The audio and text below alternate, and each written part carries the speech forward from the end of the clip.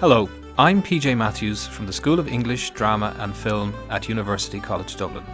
Welcome to this UCD Scholarcast.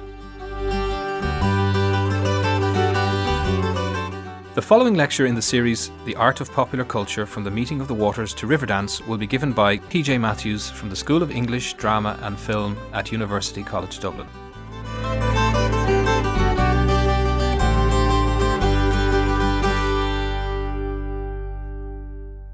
Doing Something Irish, from Thomas Moore to Riverdance.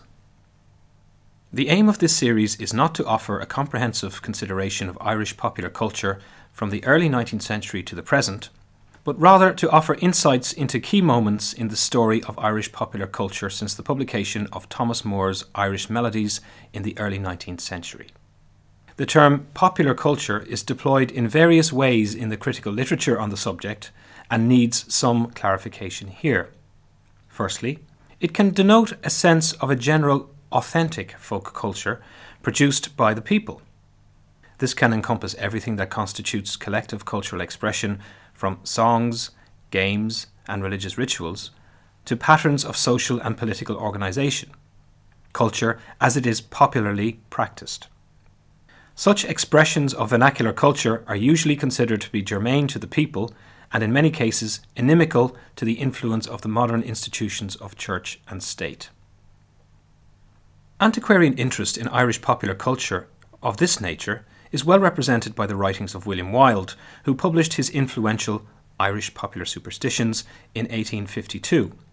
In his anti-utilitarian critique of the disappearance of popular cultural practices in 19th century Ireland, he was subtly aware of the relationship that can exist between the expression of popular culture and attempts by the authorities to regulate it. "Well honoured be the name of Theobald Matthew," he wrote, "but after all, a power of fun went away with the whisky." Behind this apparently flippant comment, therefore, one can detect a concern that something that Wilde considered to be a vital and salient feature of Irish popular life was being threatened by the rigorous demands of cultural reformation insisted upon by the Catholic-led devotional revolution that swept across Ireland from the mid-19th century onwards. Its main impact was to replace local and independent forms of worship with centralised and standardised practices. However, as Gearóid Ó Cruailnach has persuasively argued in his essay on the Merry Wake, traditional folk practices could often operate as a central social mechanism for the articulation of resistance by the peasantry to new forms of civil and clerical control well into the 19th century. In this sense, traditional popular culture often proved to be very successful in repelling the advances of the newer Catholic orthodoxies. In another usage of the term, popular culture can refer to the mass-produced products of the culture industries, to use the phrase coined by Adorno and Horkheimer. In this definition, popular culture is primarily a commercially produced one, culture as it is popularly consumed. As Claire Wills points out in her lecture Neutrality and Popular Culture in this series, mass popular culture in Ireland follows a distinct trajectory in comparison with experience in Britain and the US in the 19th and early 20th centuries. However, in the figure of Thomas Moore, Ireland produced a writer whose work achieved the pinnacle of popular success in the early part of the 19th century and endured in the popular consciousness well into the 20th century. Moore's Irish Melodies were not only widely circulated in print form, but were widely performed in drawing room and concert hall, making a lasting impression on the popular culture of his own moment in Ireland, Britain, and beyond. Indeed, it may not be too fanciful to suggest that in many interesting ways, Thomas Moore's life anticipated that of a latter-day celebrity pop star. Born into the ranks of the Catholic middle classes in 1779, Moore aspired to inhabit the sphere of the Anglo-Irish ascendancy, but also harboured a deep resentment of the injustices which that class perpetrated on his fellow Irishmen and women. It is this ambivalence which informs many of his better-known works and which infuses the Irish Melodies. He associated himself with what were considered to be dangerous and seditious revolutionaries like Robert Emmet, but he also cultivated the favour and patronage of wealthy members of the British establishment.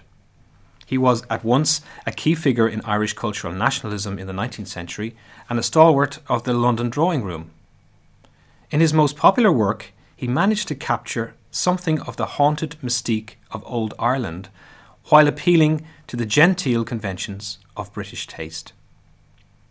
He was a master at trading on his liminality, offering a sentimental portrait of Gaelic defeat to his British admirers, while appearing to his Irish supporters as an active member of the nationalist revolutionary underground. The complicated posturing that he was engaged in is not entirely unlike that of latter-day celebrities who can trade on their anti-establishment credentials and cozy up to the world's most powerful politicians when it suits them. Indeed, his triumphant homecoming to Ireland in 1835 was met with the kind of popular attention that any latter-day celebrity would envy. One of Moore's most popular melodies, The Meeting of the Waters, gives its name to this lecture series and embodies the easy sentiment and lyric pastoral which made Moore such a popular phenomenon in the 19th century. What is notable about this song is the fact that the speaker is decidedly underwhelmed by the scene of natural beauty that he recalls, where the rivers Avon and Avoca meet close to Rathdrum in County Wicklow. Yet it was not that nature had shed o'er the scene her purest of crystal and brightest of green. 'Twas not her soft magic of streamlet or hill. Oh no, it was something more exquisite still. So it is not the bounty of nature that makes this valley in Wicklow the sweetest valley in the world. In fact, it is the human presence of Moore's close friends that aggrandizes the natural landscape. 'Twas that friends the beloved of my bosom were near, who made every dear scene of enchantment more dear, and who felt how the best charms of nature improve when we see them reflected from looks that we love. This contrasts very interestingly with Wordsworth's recall of the lone encounters with nature in the Prelude, which was written around the same time. The Vale of Avoca is certainly an idealized pastoral retreat, a spiritual home, but a convivial one, where the storms that we feel in this cold world should cease, and our hearts like thy waters be mingled in peace. The key to Moore's popularity lay in the fact that his unspecified storms could easily be interpreted in the London drawing rooms where Moore performed as the pangs of a homesick Irish exile. In Dublin, however, they might be taken as a coded reference to the defeat of the United Irishmen or the death of Moore's friend Robert Emmet, who had hidden in the hills of Wicklow before his capture a few short years before this poem was written. As one critic put it, his evocations of Irish landscape, of the remembered valley or home of the exile, are evocations of place that the spirit never leaves, of an Ireland that persists through all changes and catastrophes as the beloved place. If a song like The Meeting of the Waters represses the political complexities of its historical moment, a more obviously political verse like O Breathe Not His Name gives them fuller expression.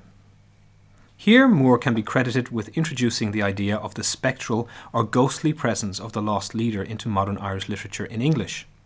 The title, of course, referring to Emmet's famous speech from the dock where he famously enunciates, "When my nation has taken its place among the nations of the earth, then and not till then let my epitaph be written." The withholding of the epitaph brilliantly suspends closure on Emmet's death and takes him into the realm of the undead, where he can exercise an influence on Irish politics well beyond the moment of his execution. The opening of Moore's song alludes to this.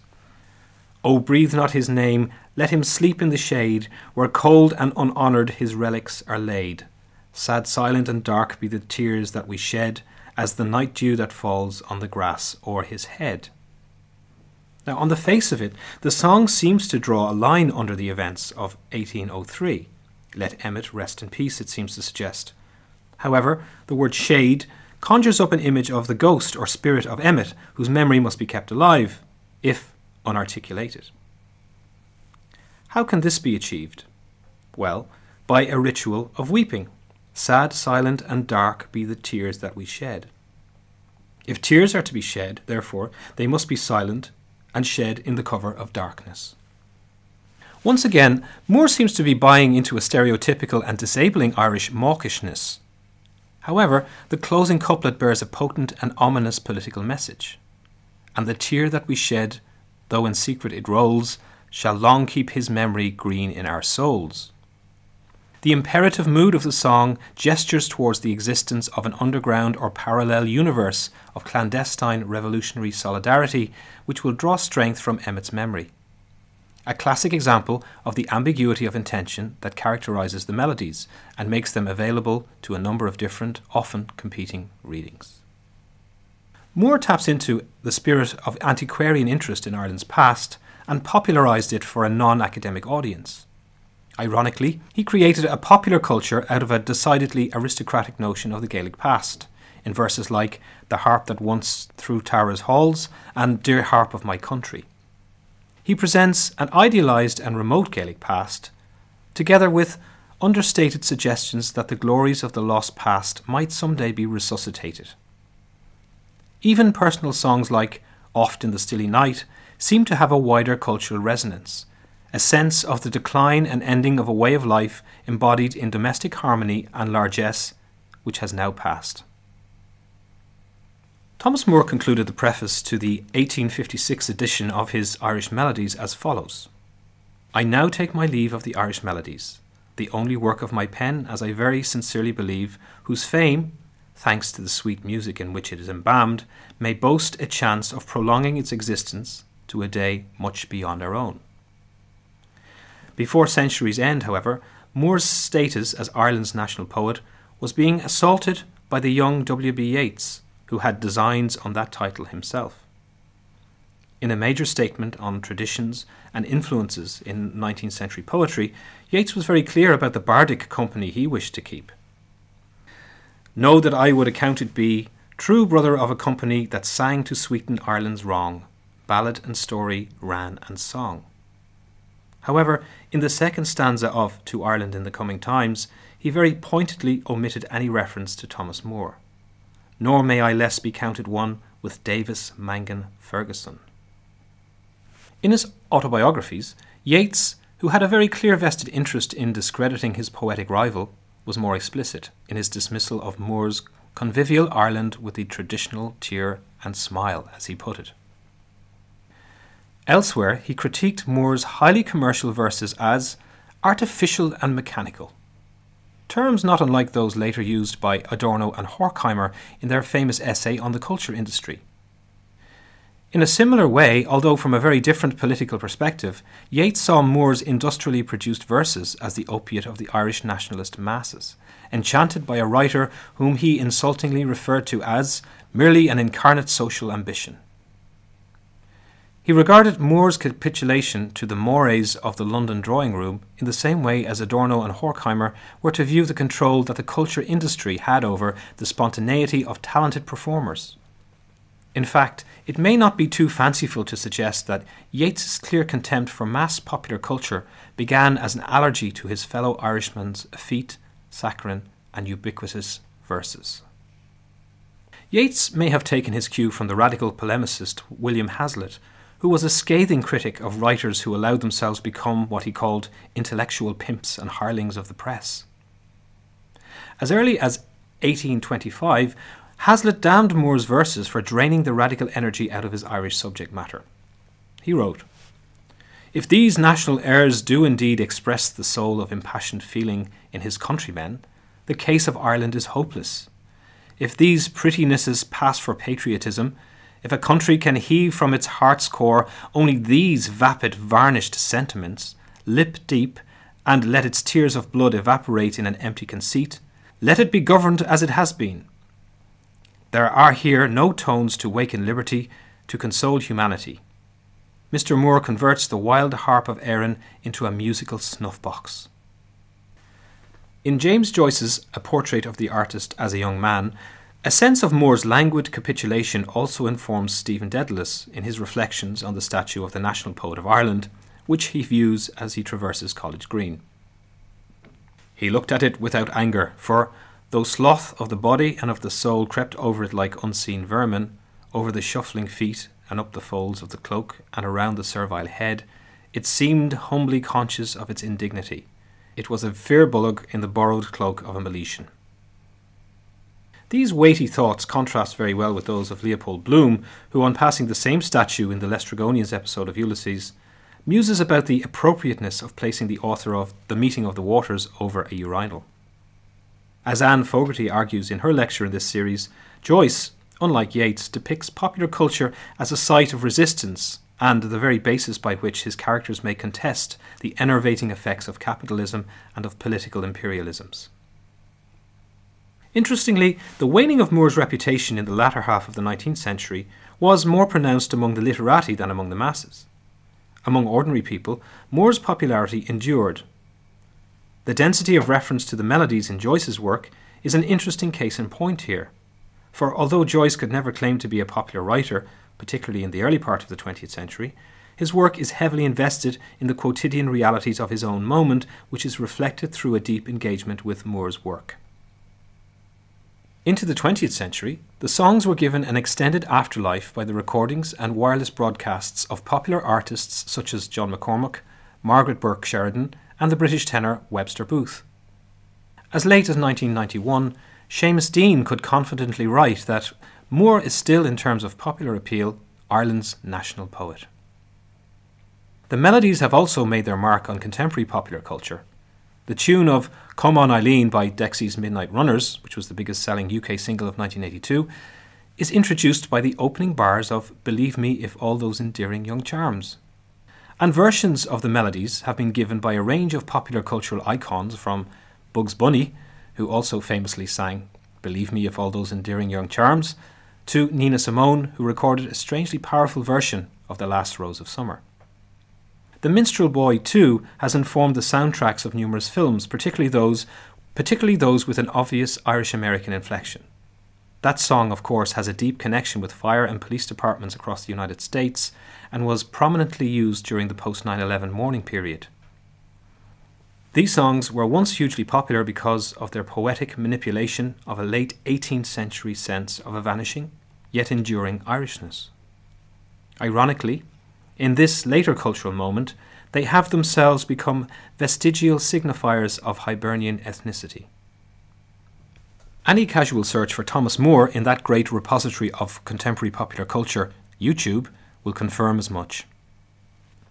If the story of transnational Irish popular culture begins with Thomas Moore in the early 19th century, it wasn't until the 1880s that writers and intellectuals began to theorise the impact of mass cultural production on the Irish psyche during the industrial century.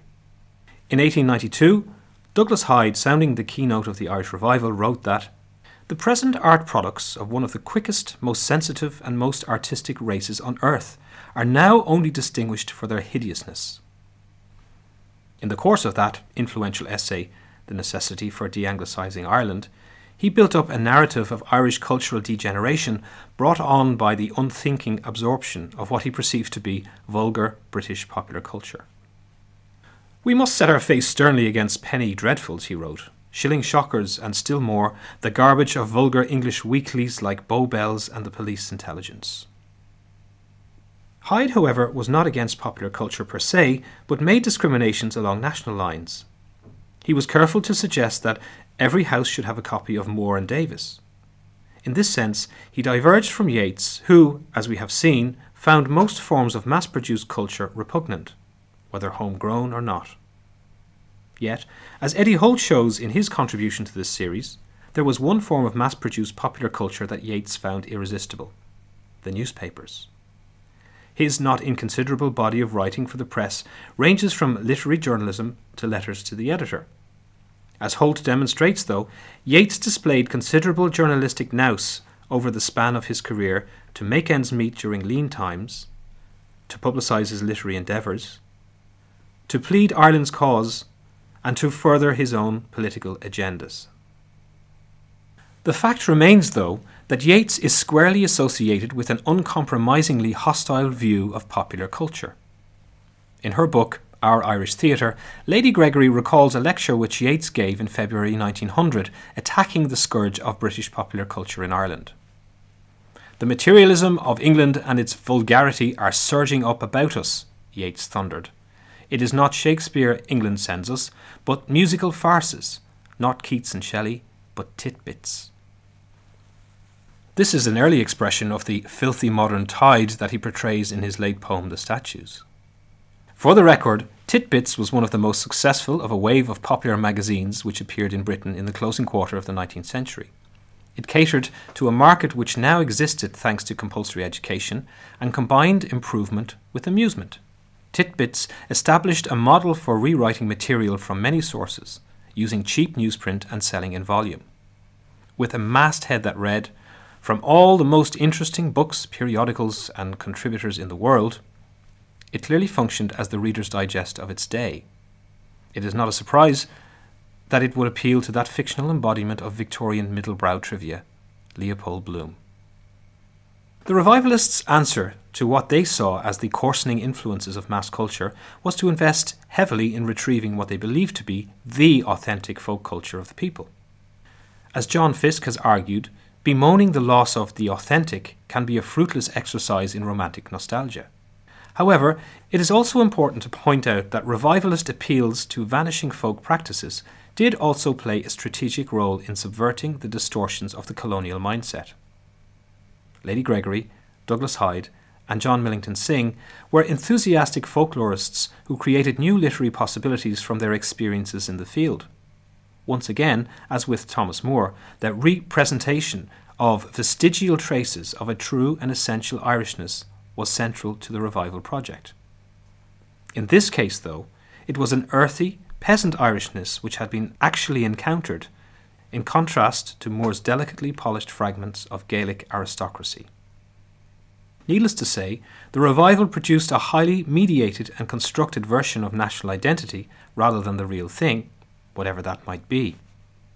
This version, however, was recruited as a bulwark against the advance of popular culture from the imperial centre that was being enthusiastically embraced by a rapidly modernising bourgeois Irish nationalism. Inevitably, this process led to an untenable bifurcation at the heart of the revival project, whereby the category of mass popular culture was associated with foreign imposition, while so-called authentic Irish folk culture was sequestered almost exclusively for high literary purposes. This may have produced some fine contributions to European modernist literature, but it didn't always speak to the thousands of Irish people who were regular readers of Titbits. Interestingly, John Millington Synge was one of the earliest critics of the Yeatsian esoterics that became synonymous with the revival. In the preface to his poems, written shortly before his death in 1909, Synge wrote, "When men lose their poetic feeling for ordinary life and cannot write poetry of ordinary things, their exalted poetry is likely to lose its strength of exaltation, in the way men cease to build beautiful churches when they have lost happiness in building shops." In the end, argued Synge, the best writing should be appealing to strong men and thieves and deacons, not by little cliques only. The Irish revival is often considered to be a movement characterised by a definite hostility to the popular culture of the entertainment industry, especially that imported from Britain. And indeed, there is much truth behind this assessment. Yet it does not tell the complete story. There were other forces within revivalism which supported the development of popular entertainments along Irish lines. The Gaelic League, after all, was intent on seizing the Irish language from the antiquarians and making it popular again by associating it with popular entertainment. Horace Plunkett's cooperative movement was also hugely important in its encouragement of local initiatives such as sports, traditional music and village libraries, for the betterment and amusement of ordinary people. Yet if one thing distinguishes revivalist popular culture, it is the emphasis on a participatory, parish-based model of cultural engagement in opposition to the passive, consumerist, individual idea of the culture industry. Ironically, during the 1990s, it was the commercialization of this largely participatory traditional culture, be it dance, music, or Gaelic games, which fueled a whole new phase in the story of Irish popular culture, increasingly being played out on the global stage.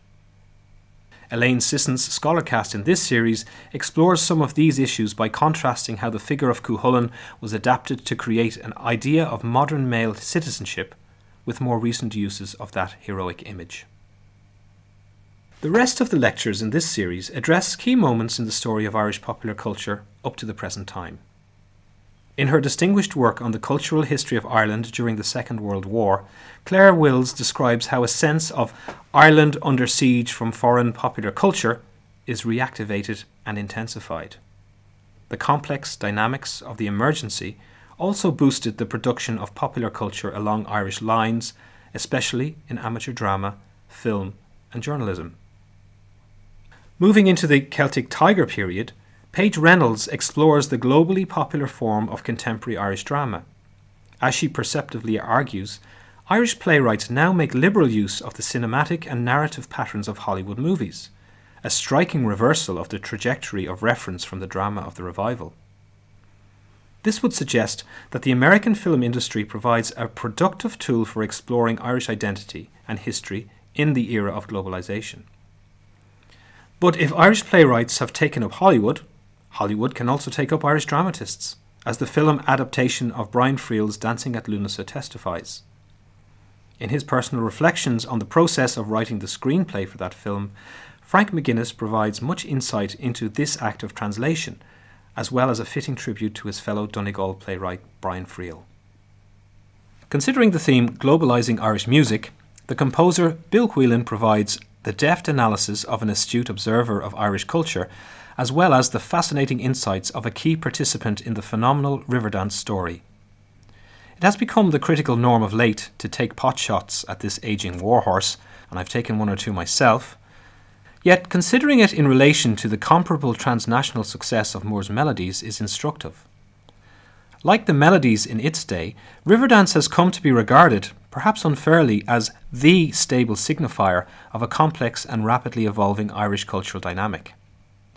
Interestingly, when the critique did come, Moore was berated for his emphasis on a moribund Irishness, while Riverdance was ticked off for being overly exuberant. In both cases, the highbrow hostility to the popular embrace of a homegrown hit is palpable. The story of its inception, as relayed by Bill Whelan here, is instructive and demonstrates how a participatory and collaborative idea of cultural endeavour became a highly successful commercial product. Perhaps most significant of all is Whelan's proximity to and involvement in highly fertile moments and movements in contemporary Irish popular music, from traditional to rock. Part of the extraordinary appeal of Whelan's Riverdance score is that it collapsed the imposed divide between Irish traditional music and popular commercial music, which had its origins in a revivalist allergy to Moore's Melodies. Sean O'Riordan may have prepared the ground for Whelan, but even O'Riordan was careful to keep his jazz pianist self and Irish composer self in two separate compartments. In his contribution to the series, Whelan states the following: "What O'Riordan did was take old Irish melodies and reorchestrate them in a way that made sense to the ears of his contemporaries. They recognised that this was their music, but in a way they had not heard it before." Clearly the lessons were not lost on Whelan himself. To finish up these reflections on Irish popular culture, I'd like to refer briefly to a clever ad for Carlsberg beer, which ran on Irish television some time ago. Three young Irish lads on tour find themselves in a nightclub in an unspecified exotic location, perhaps Rio de Janeiro. They are challenged by the barman and some of the regulars to do something Irish before they are allowed to enjoy the delights that the club has to offer.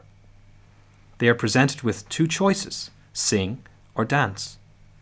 After a short deliberation, one of the Irish visitors steps forward to answer the challenge on his own terms, offering neither a song nor a dance, but a third alternative: the performance of a poem in our native tongue.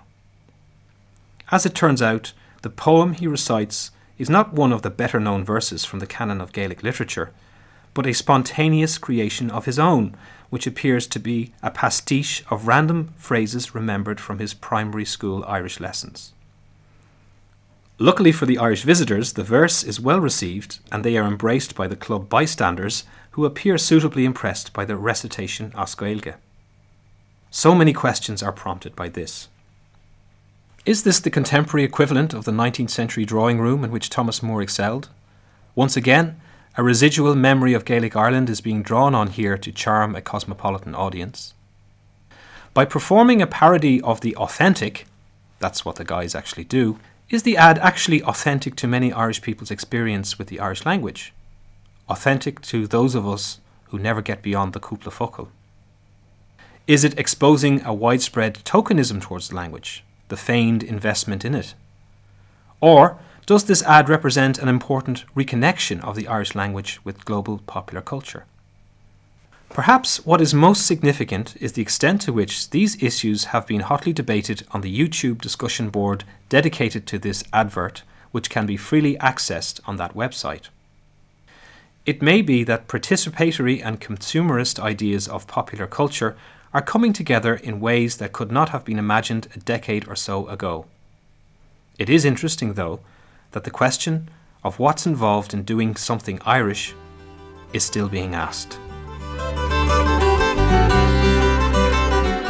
You have been listening to PJ Matthews in a University College Dublin Scholarcast in the series The Art of Popular Culture, From the Meeting of the Waters to Riverdance.